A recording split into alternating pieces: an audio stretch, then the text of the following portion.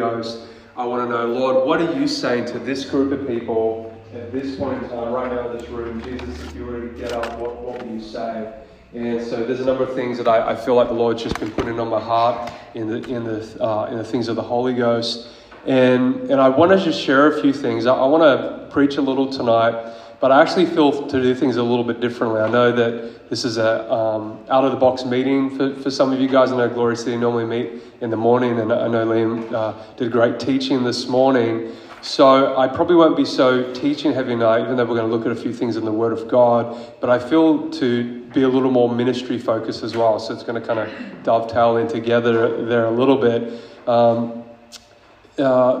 Just in the last 24, 48 hours, I was just up in Bendigo with New Nature Church up there, and we just had a phenomenal time. I was listening to Liam share some of those testimonies before, and it was a little bit like Chinese whispers, but it was kind of funny because he talked about a lady with arthritis. So actually, it was last year, the last meeting I did before the lockdown took place was on the Gold Coast at our home church on the Gold Coast Kings. And there was a lady came into the meeting, big prayer line. She had Parkinson's disease, not arthritis, close, but not quite. So Parkinson's disease, and she couldn't stand it. She tried to stand up the front. She was shaking so much they had to bring her a seat. My family and I, my wife and our two boys that Liam mentioned, we prayed for her, and we kept coming back. We were praying for different people up the front, and she was sitting down. By the end of it, after ministering to her for a little while, all of a sudden her head just went back like this, and she was completely still, and all the shaking stopped, and we just ministered over her. And then all of a sudden she opened up her eyes after a minute and actually began to laugh. And I said, "How are you feeling?" And she says, "I feel really good." And she's laughing. And so anyway, I got her to take my arm. I said, "Hey, do you want to see if you can stand up?" And I got her to take my arm, and I helped her to her feet. She's an elderly lady. And we walked a little. I said, "Hey, do you want to walk with me?" And so we walked together arm in arm up the front, and about 3 or 4 meters. And then I said, "How are you feeling?" She says, "I feel fantastic." I said, "Do you want to walk to me by yourself? Like just test out, see how fast you can walk and how you're feeling in feet." She said, "Yeah, absolutely." So I went back to where I started. I left about a 4-meter space or so between us. And I said, "Now walk to me as fast as you can." And she took off like power walking like this towards me. Her friends were like, oh my gosh, we've never seen her move like this. She got so overwhelmed by what was going on that she literally did a lap around the church and ran out of the doors. Parkinson's disease completely healed. So that was about 12 months ago now. Actually, in that same meeting, there are some amazing things that happened. But just in the last 48 hours, so I did a healing service last night at New Nature Church in Bendigo, and I just share a couple of testimonies. I actually have a couple of videos of these testimonies. I'm trying to capture as many things as possible. So once upon a time, I shied away from any kind of media or anything like that because I actually used to work in the film and TV industry back on the Gold Coast, and I'll bore you with details. I used to write film scripts and try and make, I was making short films and wanted to get into that. God came, impacted my life. I lost all desire for anything to do with that. And over the years, I've just seen God do wonderful things. I was never trying to get into ministry. I actually just cried out to God to get free. I wanted freedom. It was freedom or Jesus, I'm checking out of life.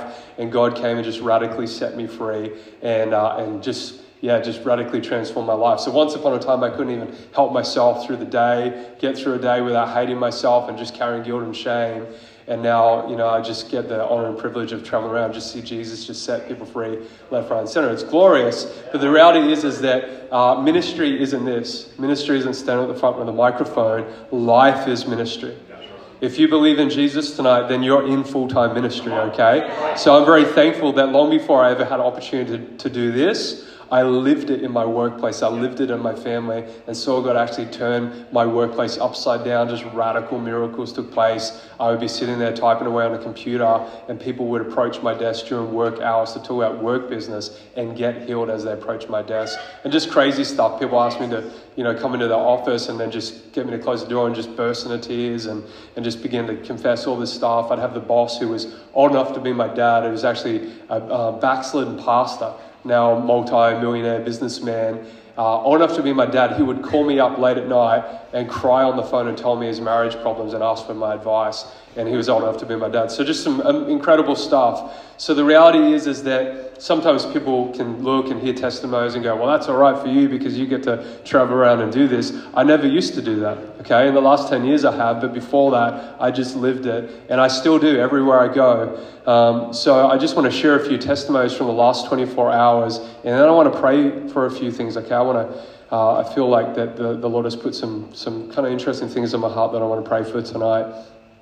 But just last night, yes, there was a number of things that took place. There was one man who was a pastor that Liam had referred to before. Pastor Ken pastors a church in Lisbon. I think, is that the name of Gisborne? Gisborne, there you go. I'm from Queensland, forgive me. From Gisborne. So Pastor Ken, he also has some kind of a business of his own, works with his hands, and 2 years ago had a machinery accident and couldn't make a fist. All he could do was like that for 2 years. And he said he actually felt really ashamed. He could never shake someone's hand or anything like that. That he couldn't grip anything. Completely healed, making a fist. He was shaking people's hands and just about breaking people's hands. He was really testing that thing out. So he got up and testified. We got that on camera as well. There was another young lady. There was so much stuff going on. It's kind of hard to keep track of it sometimes. That's part of why I'm trying to document these things.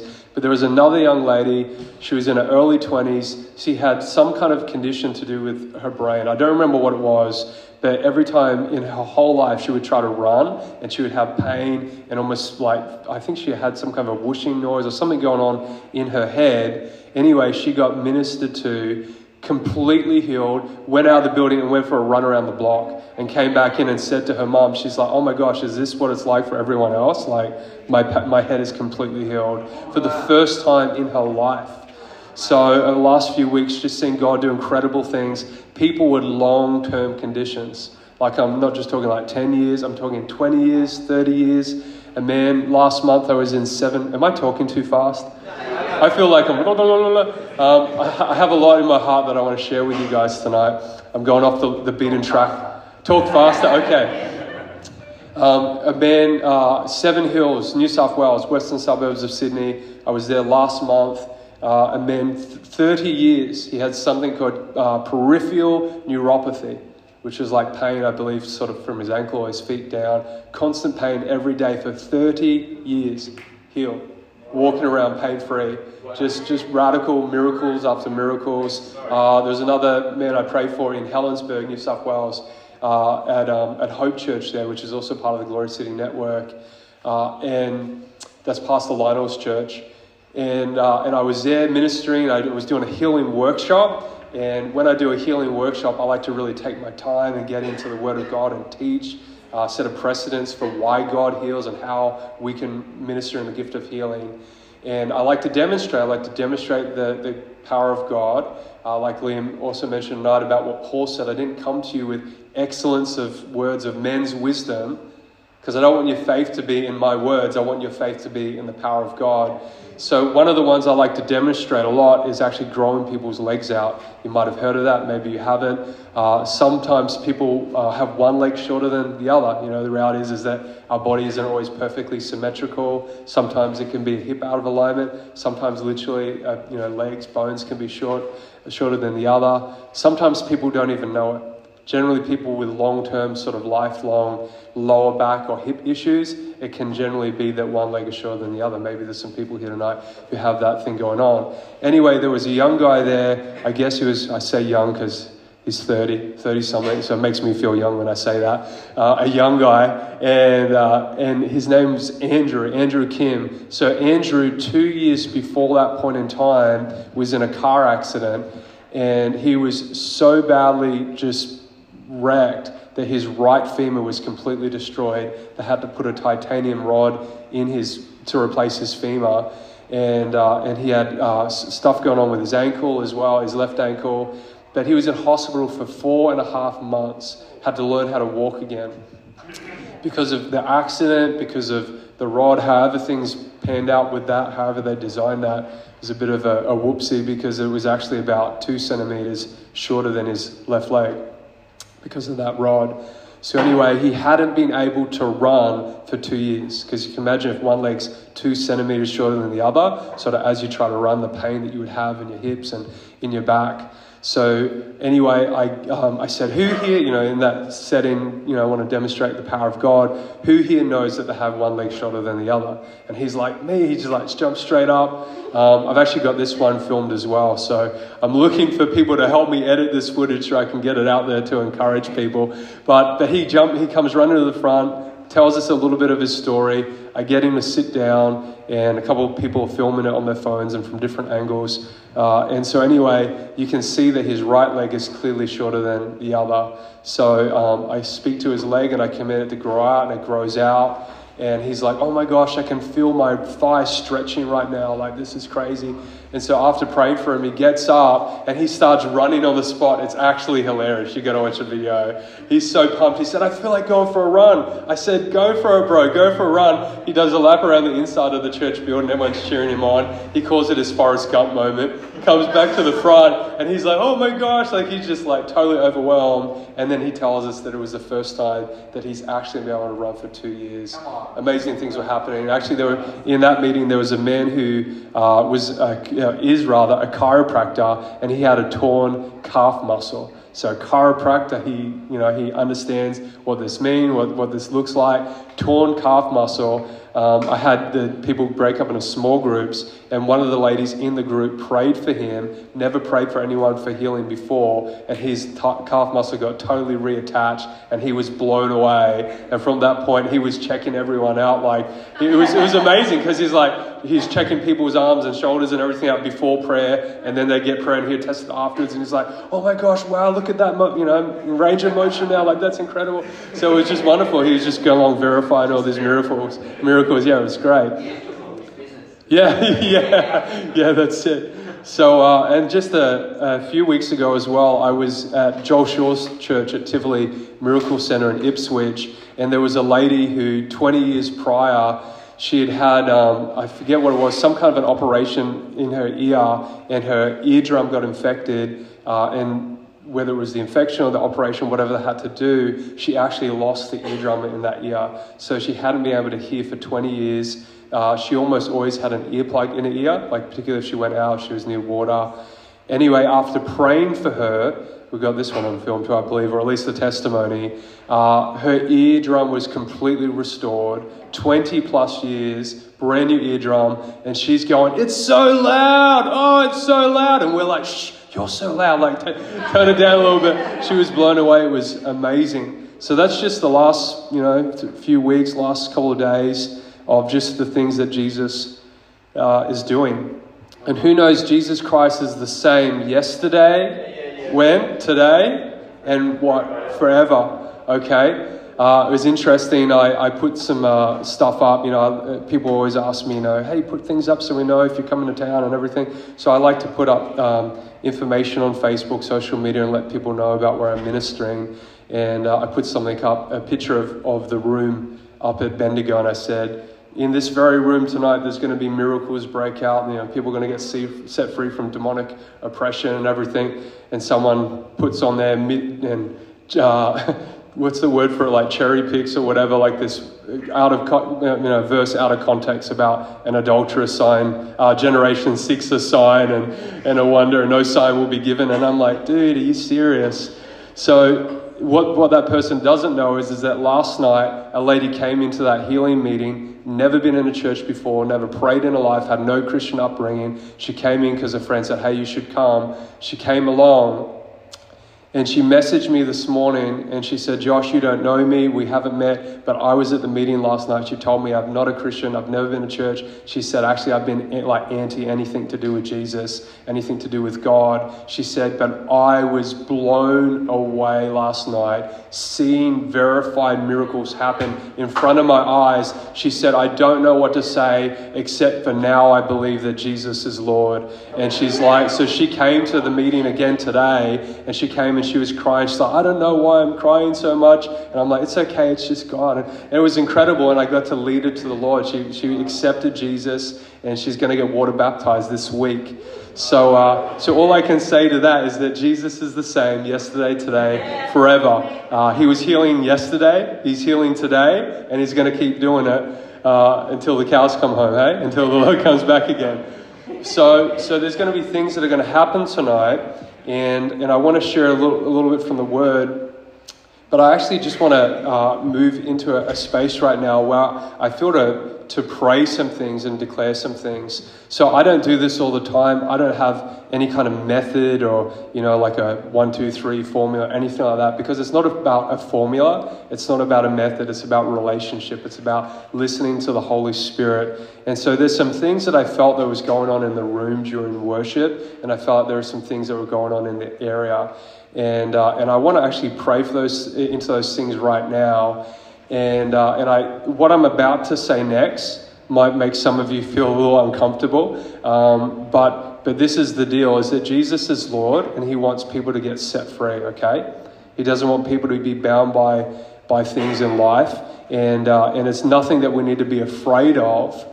The reality is that the devil works so hard through the area of fear, particularly for Christians, because the truth is that he's terrified of you.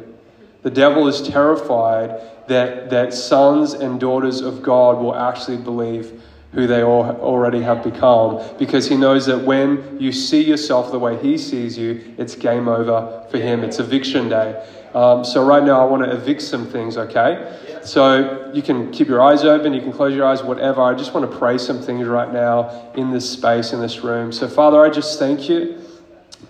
Lord, I thank you, Jesus, that all authority in heaven and on earth belongs to you.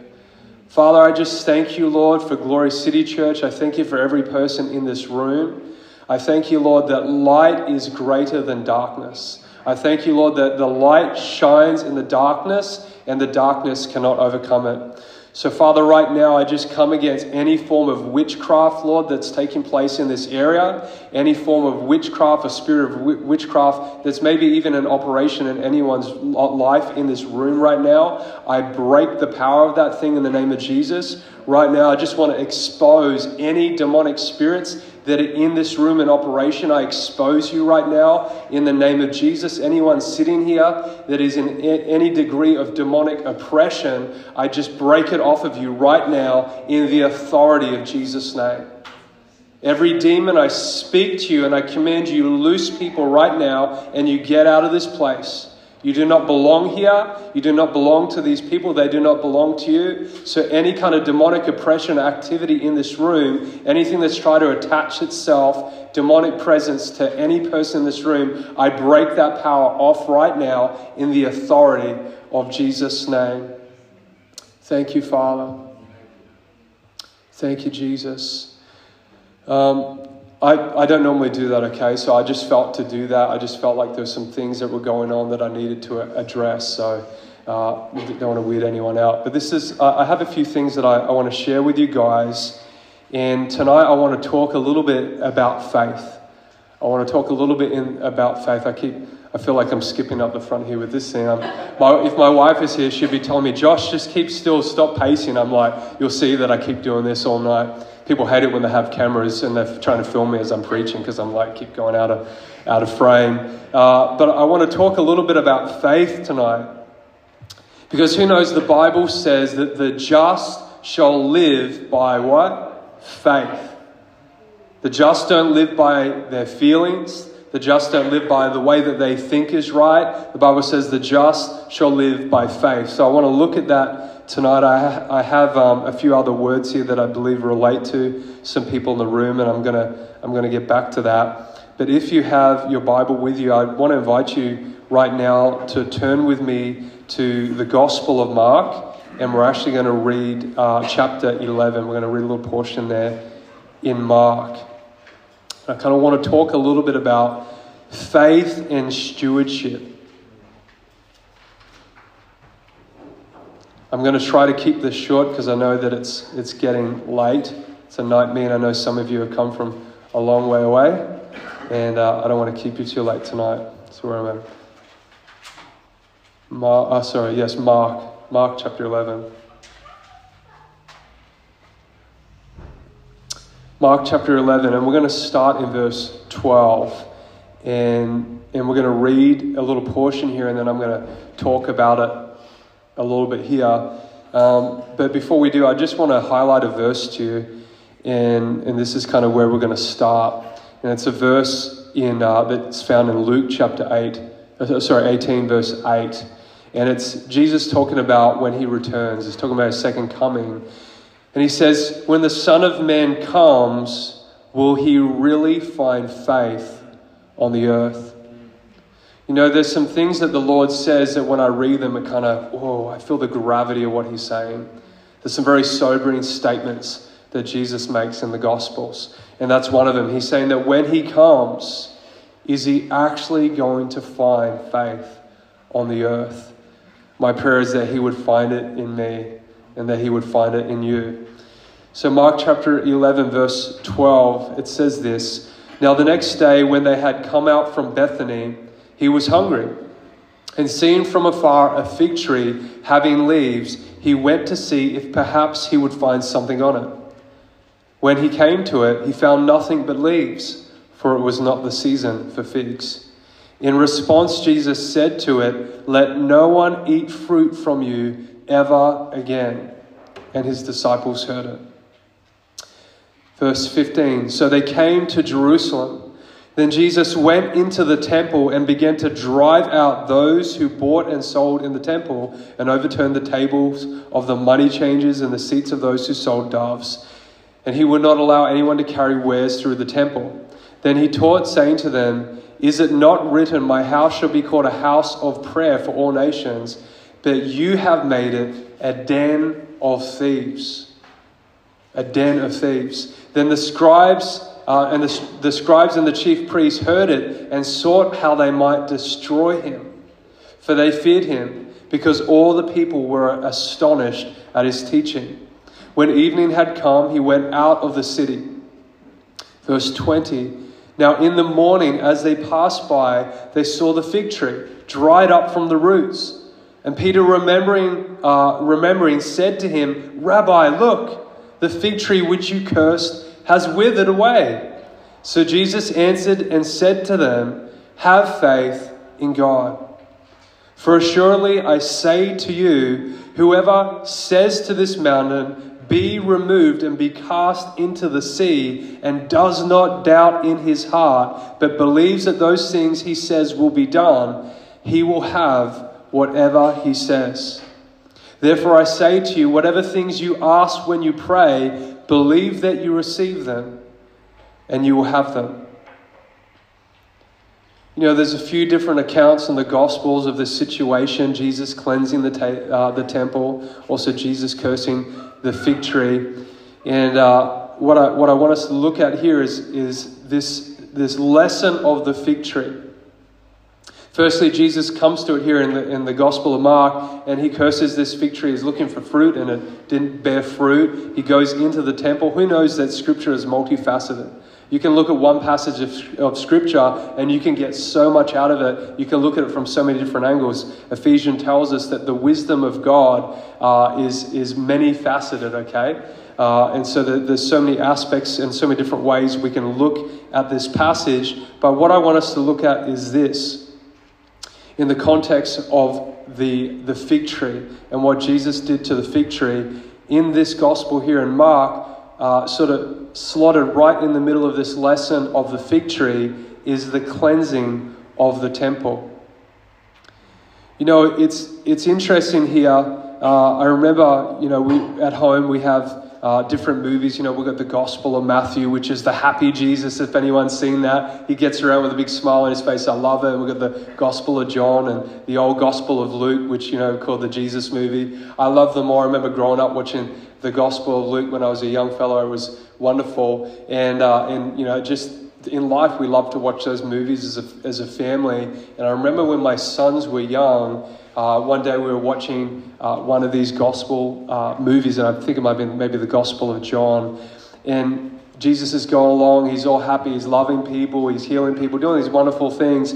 And all of a sudden we get to this situation where Jesus comes into the temple.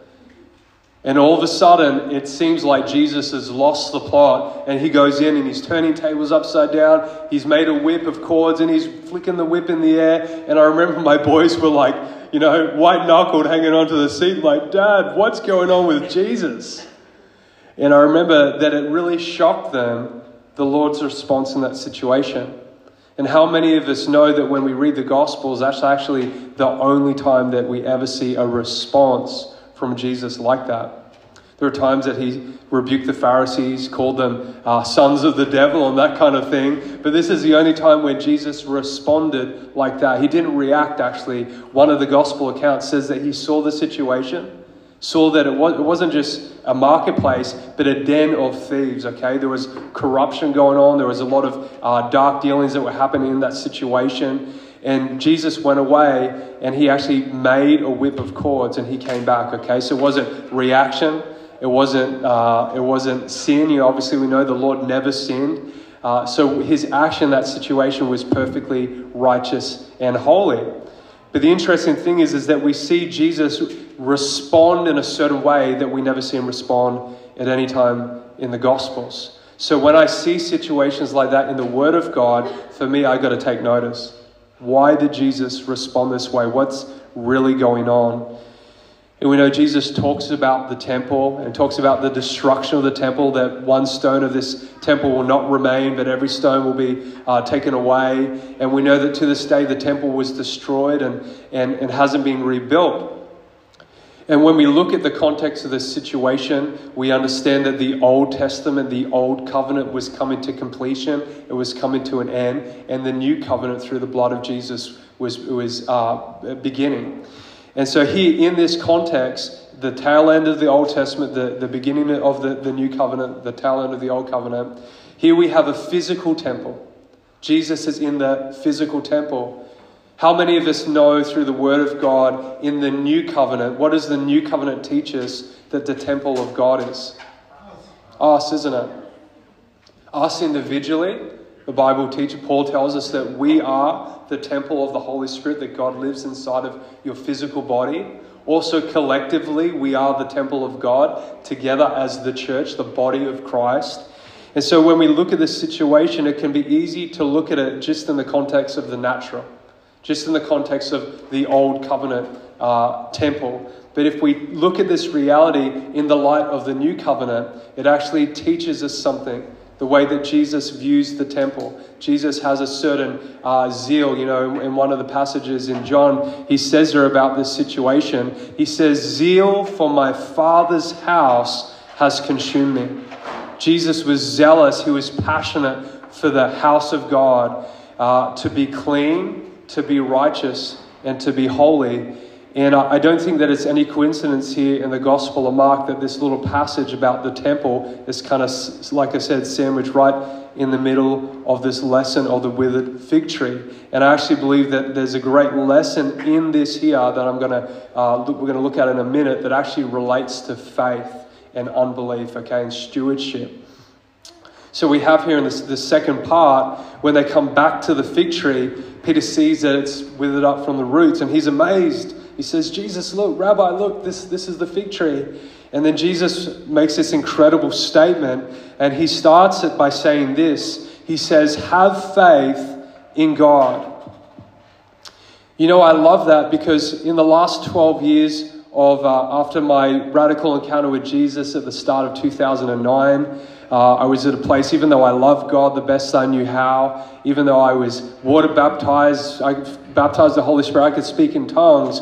On the inside, I felt like I was dead. On the inside, I was still bound by life, bound by sin and selfishness. And even though I wanted to follow Jesus, even though I wanted to be a good Christian and do the right thing and stop sinning, for some reason I just couldn't walk in that freedom. And I began to cry out to God, and I had an encounter with Jesus when I was leaving work one day. I was in my car driving home from Brisbane back to the Gold Coast, and it was peak hour traffic, so the traffic was pretty bad, and I got stuck in the traffic, and this prayer rose out of my heart, and I said, "God, I'm sick of religion, I'm sick of tradition and just man's opinions and good ideas on what truth is."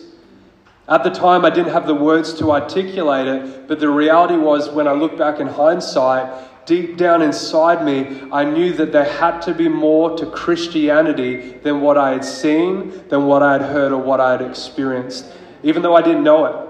Because the reality is that you don't know what you don't know.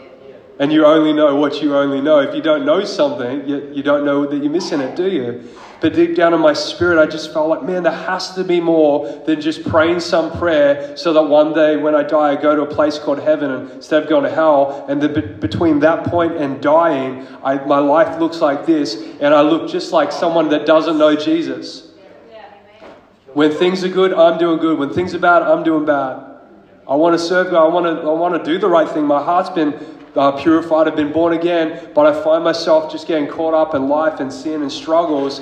And I remember actually at that time, before that encounter, going to a local pastor in my city for counseling, and I got a little bit of a bum steer because he said to me, you know what, Josh, well, hey, that's just how it's going to be because, you know, our spirit's saved, but our body's not yet redeemed, and one day you're going to die and we'll be set free from sin. And I remember walking out of that meeting thinking, man, I feel more depressed coming out of this time of counseling than before I went in.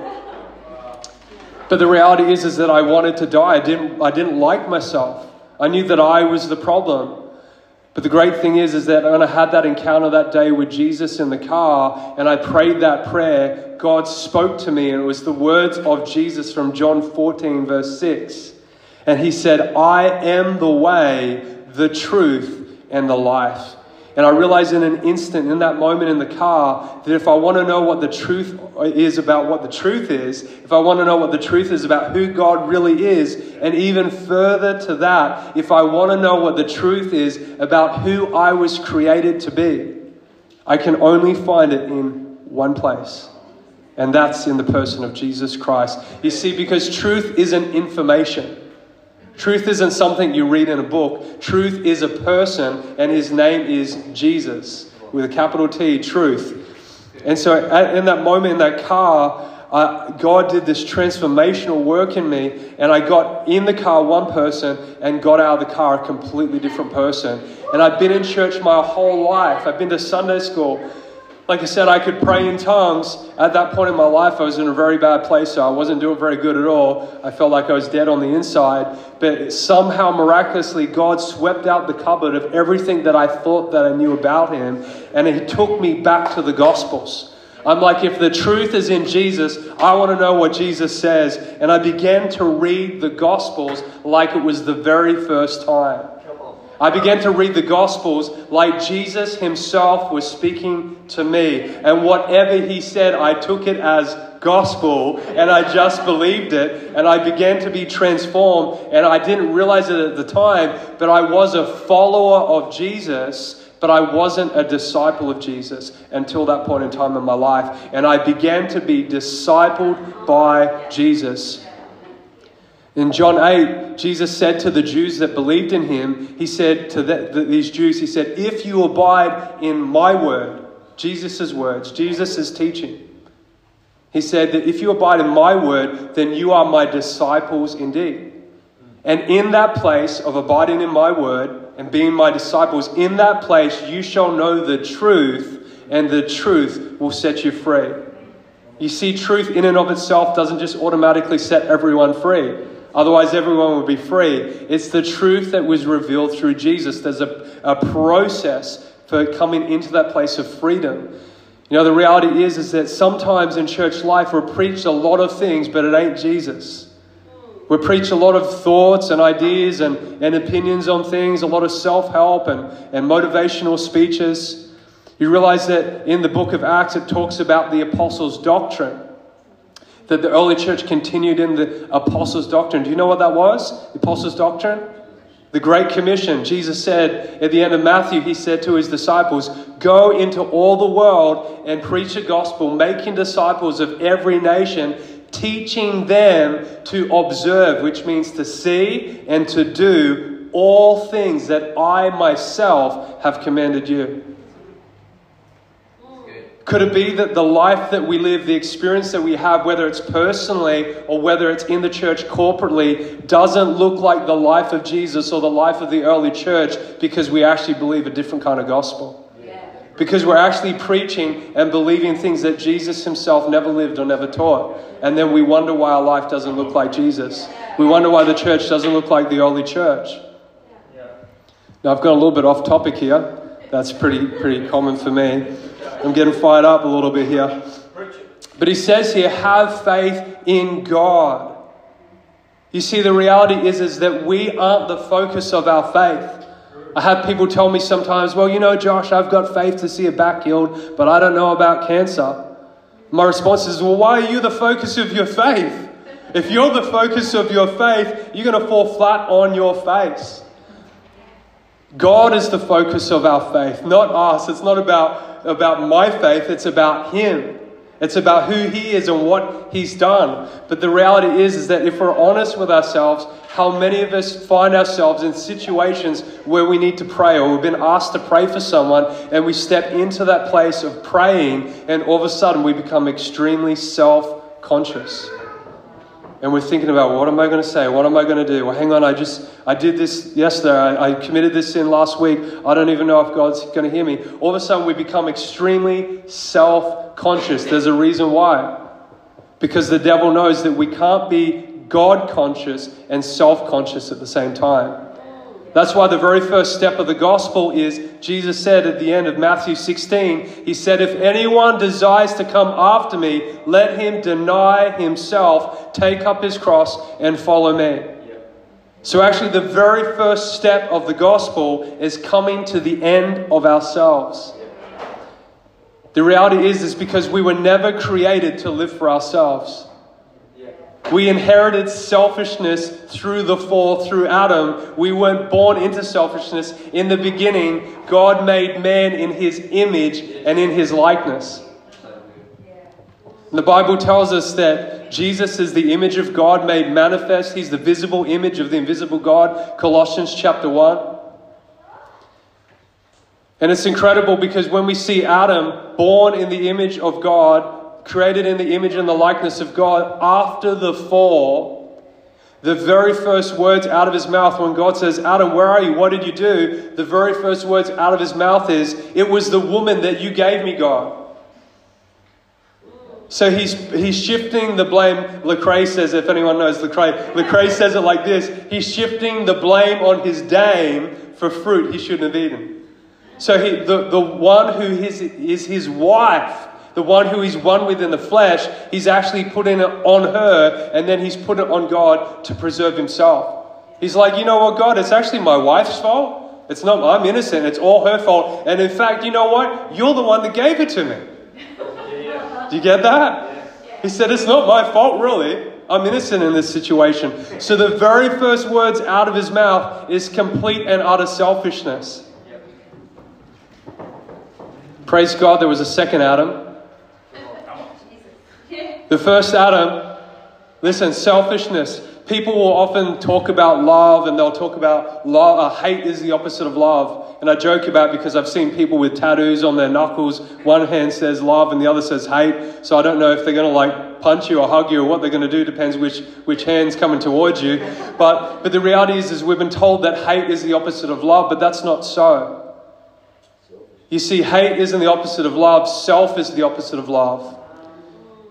Adam, think of Adam in that situation. You see, self does everything it can at the cost of others. Eve, God. Self does everything it can at the cost of others to preserve and to benefit itself.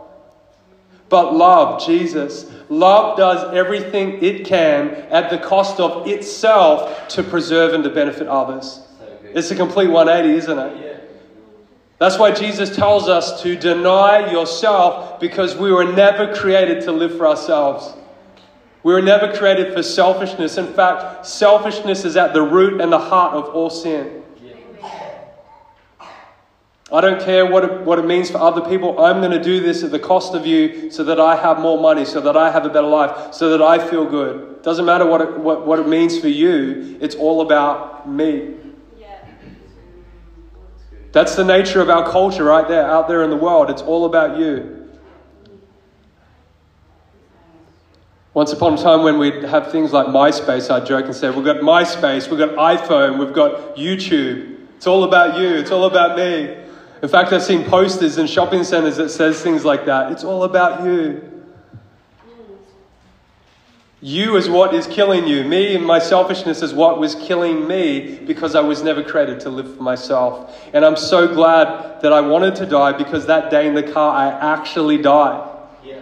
That day in the car, I died and I was buried and baptized with Christ. And I came out of the car, brand new creation, born again in the image and the nature of God. Amen.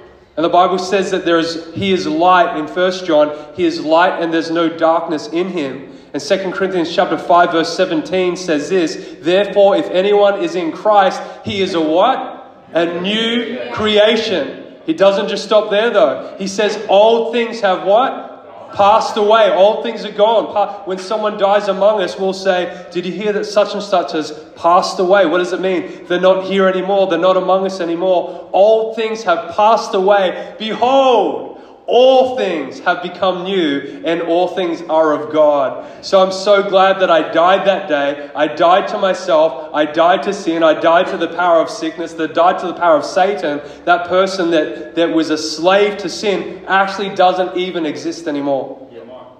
He passed away. And then a new creation was born again, all things made new. That phrase in the Greek, a new creation. Therefore, if anyone's in Christ, he's a new creation. It literally means something that never existed before. You see, I might be wearing the same set of clothes, aka my skin, but everything about me is brand new. See, when we come to Christ, He doesn't just get you beat up all life and just give it a spit and polish and a fresh coat of wax or whatever and then send you out the door. He actually gets rid of the whole car and gives you a whole brand new car. Nothing about that car is the same as the other car. It's a completely different car. Yeah. Now we either believe that and we receive it, or we don't and we won't. Because do you know that what you believe is what you receive? It's as simple as that. In fact, the belief of a believer is the most powerful thing on planet Earth. That's why the enemy works so hard to get to the root of what you believe. You see, when he came to Adam and Eve, he didn't come down with a big stick and think, that's right, I'm going to beat them up. And God gave them dominion over all the earth. I want the earth. I'm going to beat them up and take it off them. He couldn't do that. He couldn't touch them. But what he did is he came down and he presented another version of the truth. Another version of reality. And when Adam and Eve believed his truth, his word over God's word, they essentially bowed their knees to the devil and said, you're our God. And they submitted themselves to the power of God's enemy, and they lost their dominion over the earth. That's why when the second Adam came on the scene and the devil tempted him, the Bible says that the devil took Jesus up on a high mountain and showed him all the kingdoms of the world and said, Jesus, if you'll bow down to me, I will give all this to you. Do you realize that Jesus said, hang on a minute, devil, this doesn't belong to you. That's why Jesus said, I've got to hear, and this is getting me back on track here. He says this here in John chapter 14, verse 30. He's talking about his departure to the disciples in John 14. He's talking about the coming of the Holy Spirit. And he says, I will no longer talk much with you, for the ruler of this world is coming. Satan, the ruler of this world, is coming. And he makes this incredible statement. And he has nothing in me. That's so powerful. The ruler of this world is coming. That's why in the Great Commission, Jesus said, all authority in heaven and on earth has been given to me. Therefore, you see, Jesus took back all the authority that Adam and Eve have that they lost through the fall. They handed it over to Satan and they became a slave to sin, a slave to the enemy. The enemy could do whatever they wanted with them. And then when Jesus came, the second Adam, and he made a way so that those who were born into death, those who were born into sin, could actually die as Christ died, die with Christ, so that you could be born again and created once again in the image and the nature of God and take on the likeness of God's own Son. Yes. Romans 8 tells us that it's our destiny, that we are predestined to be conformed to the image of the Son, that he might be the firstborn among many brethren. You see, Jesus said to the disciples, actually Philip said to him in John 14 there, Philip said, Lord, show us the Father. We want to know what the Father looks like. We want to know what he's really like. John 14. Jesus said, Philip, have I been with you for so long, and yet you don't know me? I love this. It's so good. He says, he who has seen me has seen the Father also. So how can you say, show us the Father? There's nothing more of the Father that remains to be revealed. He's already been revealed right here in the Son. The reality is that if we believe something about the Father, if we believe something about who God is that does not marry up to Jesus revealed through the 4 Gospels, guess what's got to change? It ain't what's written here in red. It's what we believe about the Father. Jesus Christ is the most normal Christian who ever walked the planet. And then he turned to you and I and said, follow me.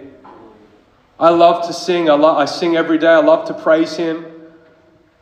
But do you realize Jesus didn't just say, go and build buildings to me and sing songs about me all day? I love worship. I worship every day, all the time. Our family, we fall asleep with worship music going on all through the night. I love to worship. I pray without ceasing. But the reality is that Jesus didn't just say, go and sing songs about me. Go and build buildings to commemorate me. He said, follow me. You see, Jesus lived the life that you and I were created to live. He showed us what a child of God looks like. The firstborn among many brethren. So my 2 sons, my wife and I, 2 sons, they both have our DNA. So the potential that's inside of us in the natural is now inside of them. See, on the earth right now, if my wife and I were standing here and we had our 2 boys next to us, hopefully next time we can all come down. And if you looked at them, you could go, oh, that one looks more like his dad, or that one looks more like his mum, that one's got his mum's ears, or, whatever. Of course they do, because they come from us.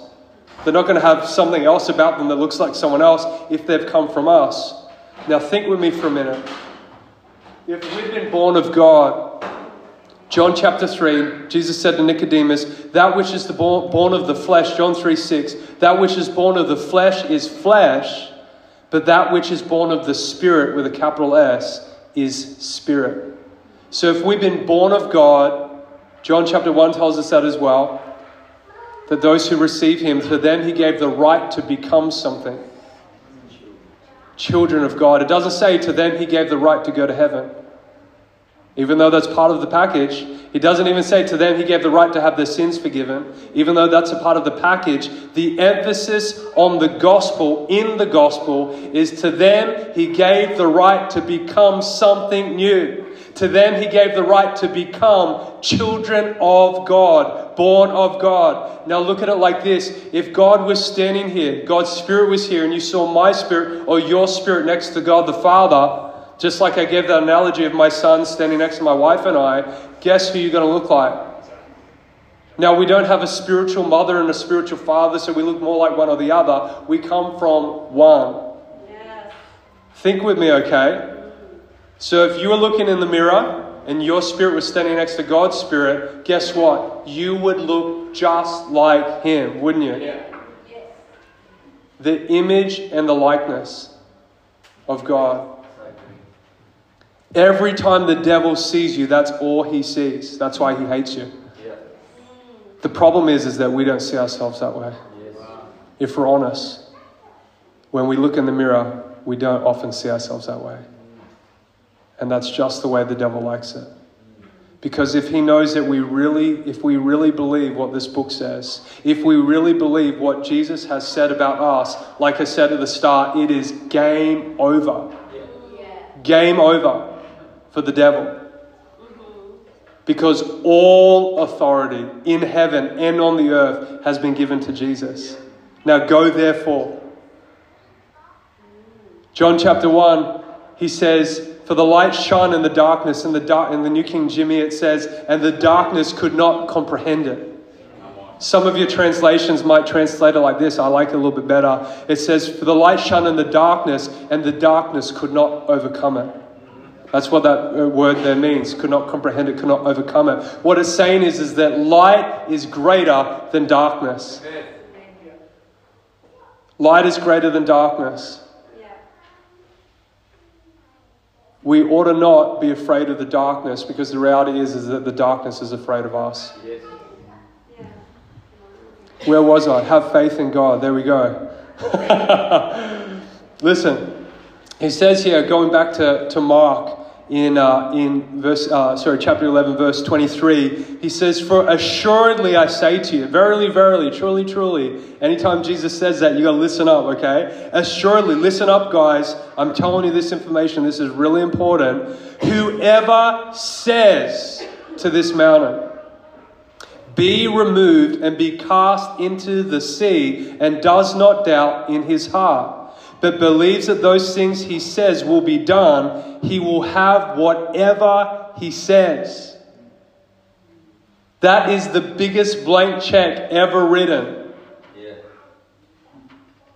God is speaking. The Word of God, the living Word of God, the great I Am, is saying to you, if you speak to a mountain and tell the mountain to move, and you don't doubt in your heart, but believe that whatever you say will happen, you will actually have whatever you say. He doesn't say, or it doesn't have brackets or little terms and conditions. That is unless it's not God's will or it's not God's timing or anything like that. He says you will have whatever you say if you have faith and you speak to the mountain. Yep. So what he's saying is saying, guys, I'm going out and I give you the keys to the house, and if you want to rearrange the furniture, go for it. Knock yourself out. If you want to move the couch from that room to the other, go for it.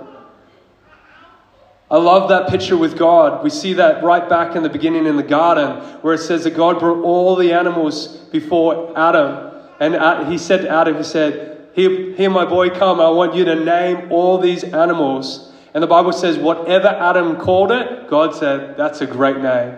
That's its name. I love that. As a father, oh man, that delights my heart. That God could have said to Adam, I'm going to make all the animals pass by and I'm going to tell you the name. But God empowered Adam because he is the creator, and he put that creative gift inside of his son. And he was waiting to see by Adam's choice what Adam would call that animal. And as a father, he was like giddy in delight, I believe, to go, wow, that's amazing. I never would have thought of that name. That's an incredible name. Armadillo. That's an incredible name. It reminds me one time I was on a mission trip, and while I was gone, my boys were little. They got goldfish. And my oldest boy, he loves hot chips. He loves chippies. So he called his chippies. And my youngest boy loved dinosaurs at the time, so his was called Dinosaur. Chippies and Dinosaur, the goldfish. Love it. Whatever you want to call it, that is a wonderful name.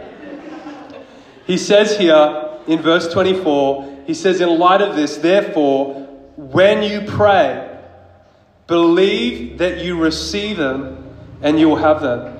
Whatever things you ask for when you pray, believe that you receive them and you will have them. Now, how are we going for time? I'm going to wrap this up, okay? Wrap this up like a present. So this is incredible here. Because number one, he's saying, have faith in God. Let the focus of your faith be on God, not on yourself. And he says here, whoever says to this mountain, that's so powerful. You've got to realize and remember, how did God create everything that was? He spoke it into being. All right? I don't want to go off on another tangent here. I can feel myself leaning to go off on another tangent, but I'm not going to do it. Don't worry. I'm going to stay on track. He says to you, if you speak to the mountain and you tell that mountain where to go, and the only contingent is in that you do not doubt in your heart. That's the only contingent here, isn't it? Yes. So if Jesus said it, is this true? Is he missing anything out? No. If Jesus said it, that's it. Smith Wigglesworth would say, God said it, I believe it, that settles it, okay? And then he sums it up. He says, therefore I say to you, whatever things you ask when you pray, believe that you receive them and you'll have them. Now this is powerful because, see, on earth, if I had a present for you and I was to say, hey, I've got a present, here it is. When you've got it in your hands, then you say thank you. Then you believe that you receive it because you've got it in your hands. But in the kingdom, in the spiritual realm, it actually doesn't work like that. In the spiritual realm, you first believe that you received it and then you have it. Abraham, God said, Abram, you are going to be the father of the multitude. And the Bible says Abraham didn't look at his body. Abraham didn't look at his body and use his own natural wisdom and go, well, hang on a minute. No. The Bible says that Abraham believed God and it was accounted to him for righteousness. The Bible teaches us that Abraham and Sarah considered him who promised was faithful. So before they had it, they already received it. They received it by faith, and then the promise came. The problem is that sometimes we're waiting for the manifestation before we actually believe that we have it. Some of us are waiting for a symptom to change before we actually believe that we're healed.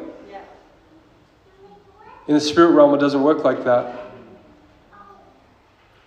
I want to point something out here, and then I'm going to finish on this point. That Jesus said, if you believe, I love this. You don't have to turn here, but I'm just going to reference it. In Luke chapter 17, verse 5 to 6, it's a similar situation here, the similar analogy the Lord's talking about. And it says this here, that apostles said to the Lord in verse 5 of Luke 17, the apostles said, Lord, increase our faith. Give us more faith. Make our faith bigger. Make it stronger. And I love the Lord's response.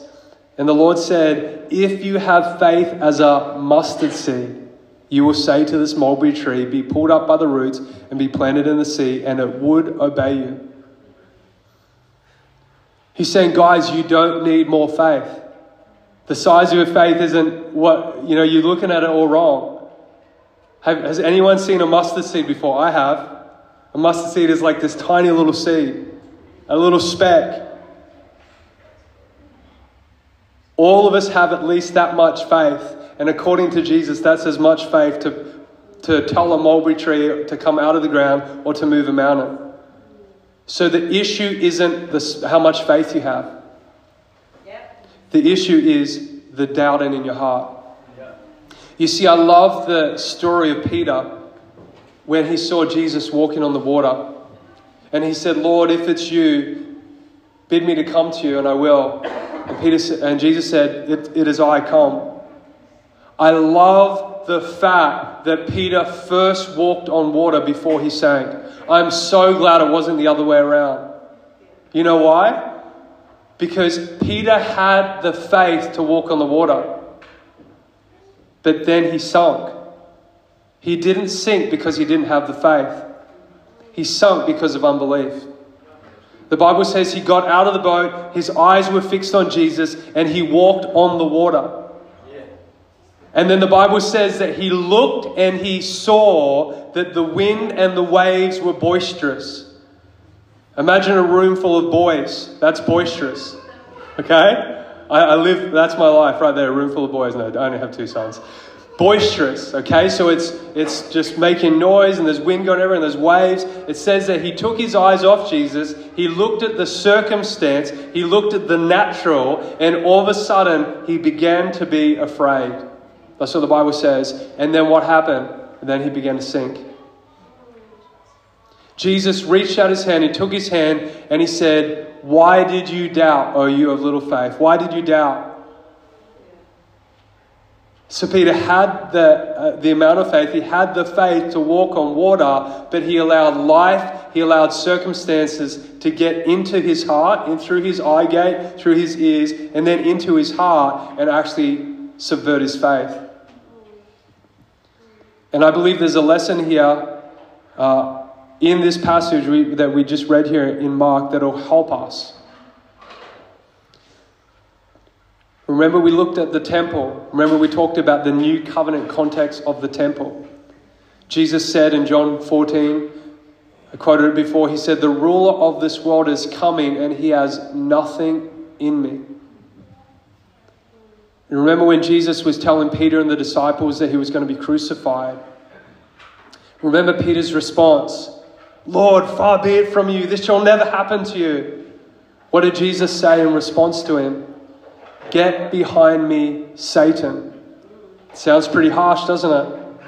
But what Jesus is identifying is that there's actually something, a voice of the stranger whispering in Peter's ears because of Peter's love for Jesus, and twisting that to actually bring out another version of truth, which isn't God. It's actually come from the enemy to try to get to Jesus' heart because of his love for Peter. So Jesus saw it for what it was and said, "Get behind me, Satan." And then he makes this incredible statement. He says, "For you are not mindful of the things of God, but of the things of man." So I want to ask you this question tonight. What is your mind full of? What is your temple full of? Because what is in your mind, what is in your temple, either has the ability to strengthen your faith or has the ability to subvert your faith and bring doubt in. Peter was a fisherman. He fished on the Sea of Galilee his whole life. Chances are he had been in storms before. Maybe he'd even been shipwrecked. I don't know. Maybe he down at the tavern with the boys and he heard a story. "Hey, did you hear about such and such? They were in this wild storm and the shipwreck and they all died." Natural wisdom, natural experience, natural knowledge. Fisherman, he's there. He's seen all this stuff and all of a sudden all that is rising to the surface. I believe Jesus has given us an incredible example here of stewardship, faith and stewardship. That we can steward our temple in such a way where there is nothing of the enemy in us. There's no mindfulness of the things of the world or mindfulness of the things of the enemy that can actually subvert our faith. Yeah. Is this making sense? Yes. All right. Now, I'm probably going to stop right there because it is 20 after 8. And this is what I want to do right now is I believe there's a few things that the Lord's shown me for people that I love to pray for. And so we just want to have a time of ministry right now. And if you have a condition that I don't read out, it doesn't mean God doesn't want to heal you, okay?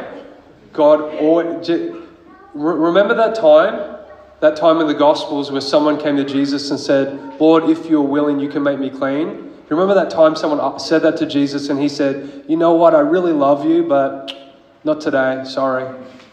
You know, I really love you, but I've actually given this thing to you to teach you humility. You know, I really love you, but it's not quite your time just yet. I'll come back to you next week. I'm building character in you." Remember that time?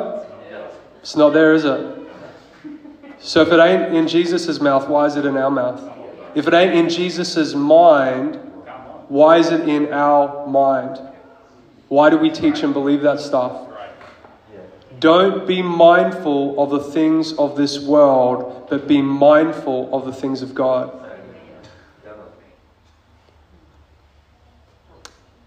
I felt like these are a couple of things, and I felt this in the context of what I was praying at the beginning in terms of demonic oppression, okay?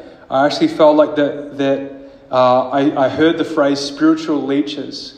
And I believe that there's people in here that in different situations, in different ways, you almost feel like there's some kind of spiritual force that's actually draining life out of you, okay? So it doesn't necessarily mean that you've done anything in the occult or witchcraft or anything like that the thief comes to steal, okay? Steal, kill, and destroy, John 10:10. So the enemy tries to come to steal from you, and I believe that there's people in this room that if you think about your life and your mind, maybe your emotions, whatever's going on, that there's been a draining. There's been some kind of spiritual force. You don't know what it is maybe, but when I say spiritual leeches, it's almost as if you've got a spiritual leech on you, sucking the blood out of you, okay? Now I want to pray into that.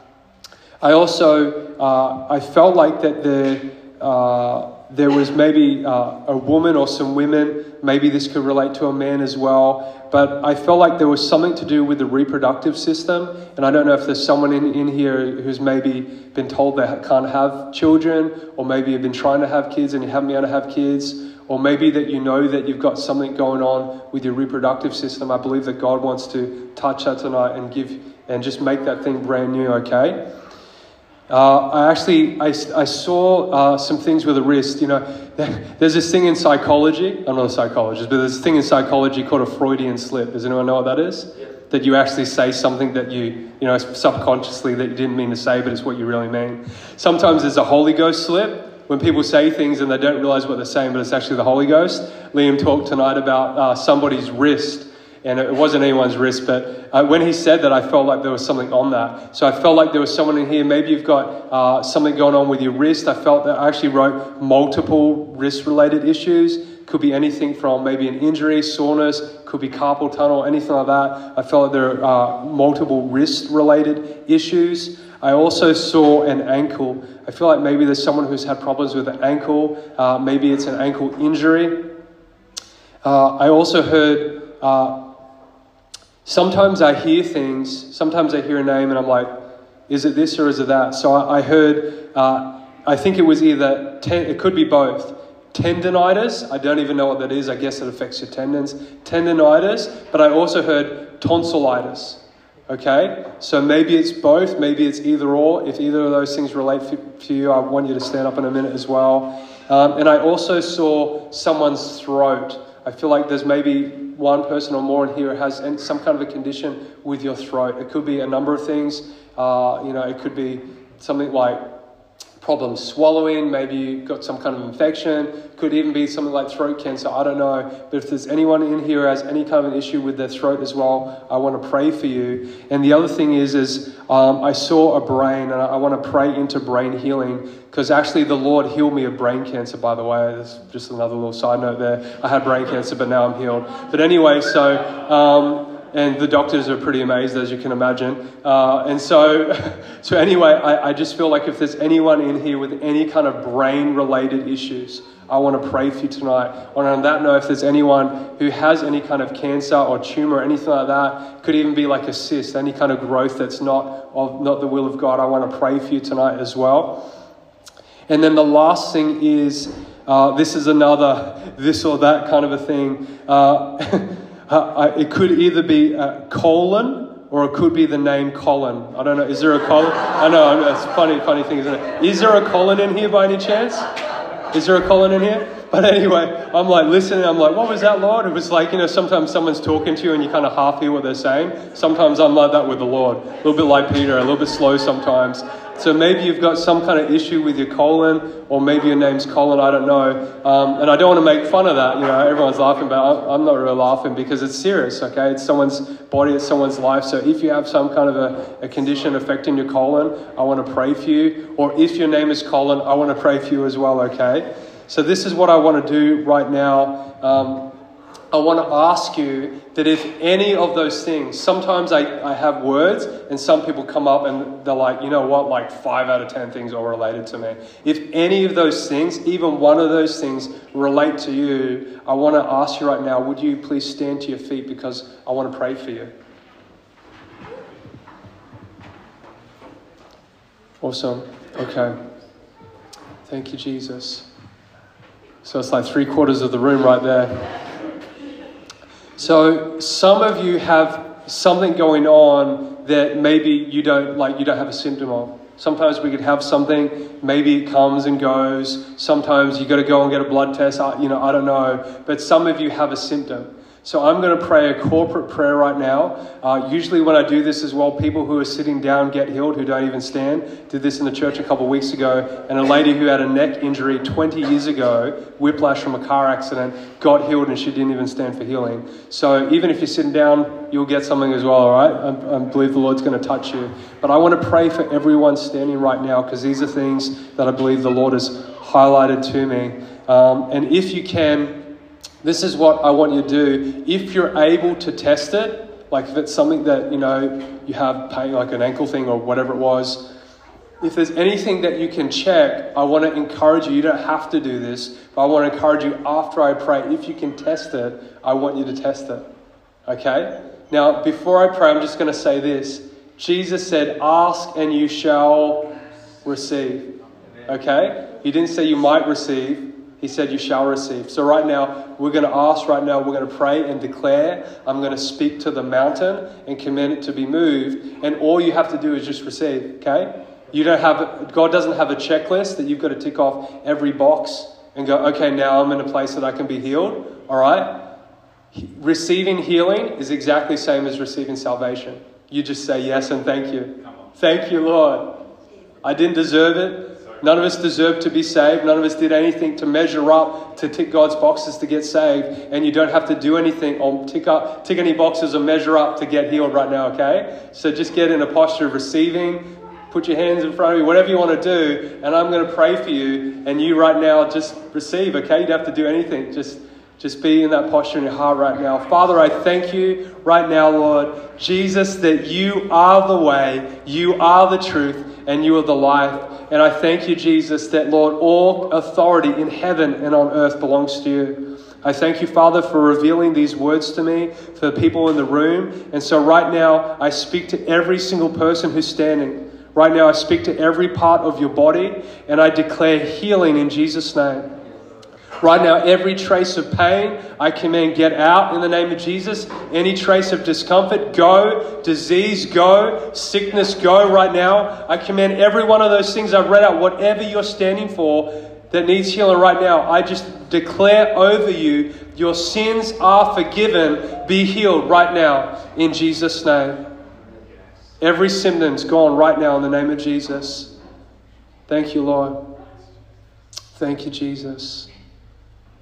Thank you, Lord. Yes, Lord. Father, we just thank you. Thank you for saving us. Thank you for healing us, Lord Jesus. Thank you, Lord. We just receive it right now. And I receive it even on everyone's behalf. And I just say thank you, Father. You are that good. You are so good to us, Lord, that we didn't deserve it, but you gave it to us anyway, Lord. So we just receive it right now. And we say thank you, Father. Thank you, Father God. You're amazing. You surely are a good Father. Thank you, Lord. Now, if that's something that you can test out, I want to encourage you. Again, you don't have to, but I want to encourage you just to begin to check that part of your body out or something like that right now. And when you're experiencing change, some of you might feel some kind of a sensation, a heat, a tingling sensation. Some of you maybe have had difficulty moving something. When you feel that something going on, could you just give me a wave, okay? Some of you can't test it, I understand that, but some of you can. So just give me a wave when you feel something going on so I know what's happening in the room right now. Awesome. Thank you, Jesus. Thank you. Praise God. Awesome. So good. Now, this is what I want to do right now is I want to pray for everyone else in the room who has some kind of anything going on in your body, okay? I want to pray for you for healing, and then if I can, I would love to do this. I would love to ask people who are experiencing something going on in their body, who are experiencing pain leave or symptoms leave. I want to invite you if you would share a testimony. Okay, if you would be so brave and bold. You don't have to, but I would love for you, if you want to be so bold, I can come to you or you can come out the front. Because when you share your testimony, you're actually releasing power, okay? Other people, when they hear testimony, I've had people that have been healed just by listening to someone's testimony. All right? So don't be selfish and keep your testimony to yourself. Testify of it, okay? So it's called a testimony. You share it, all right? You share the good news. So this is what I want you to do, that if you need healing for anything else right now, would you maybe stand up? If you've got any symptom or any kind of pain in your body right now as well, whether you just received prayer or not, if you need some kind of healing, I just want to ask you just to stand to your feet right now, and I'm just going to pray again. And this is what I want to do. If you're not standing, okay, and you're sitting down, if you are a believer, Jesus said those who believe will lay hands on the sick and they will recover, okay? Now, I want to say this, you actually don't even need to touch them. I see the Lord heal people when I just put my shadow on them, okay? So you can just reach out your hands if you're around someone right now. Don't touch them if you don't know them, okay? You don't need to touch them. It's about the Lord touching them. But if you can, even if you're a believer, just reach out your hands towards that person right now. And what we're going to do is we're just going to pray over them. And we're just going to declare whatever's going on to be gone. We don't need to know what's wrong with them. We just need to know what Jesus has made right, okay? So just keep that big in your heart. Let's not be problem focused. Let's be promise focused. Let's be Christ focused right now. So Father, we thank you right now. Everyone who's standing, Father, at number one, I thank you that you love them. Father, I thank you that it is your good pleasure to give them your kingdom. It's actually your good pleasure. You want them to be healed even more than they want to be healed.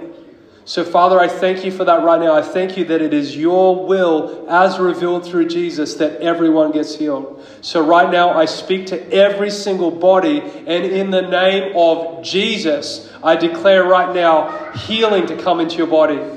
I agree with everyone who's praying in this room right now, and we cancel out every form of disease, any form of injury, any form of sickness, and we drive it out of your body in the name of Jesus. I command it, go right now. Go, you're not welcome. I break the power of sickness, any demonic oppression that's come and brought this thing. I cut it off right now in the authority of Jesus' name. Be healed, be healed, be healed in Jesus' name right now. Thank you, Father. Thank you, Jesus.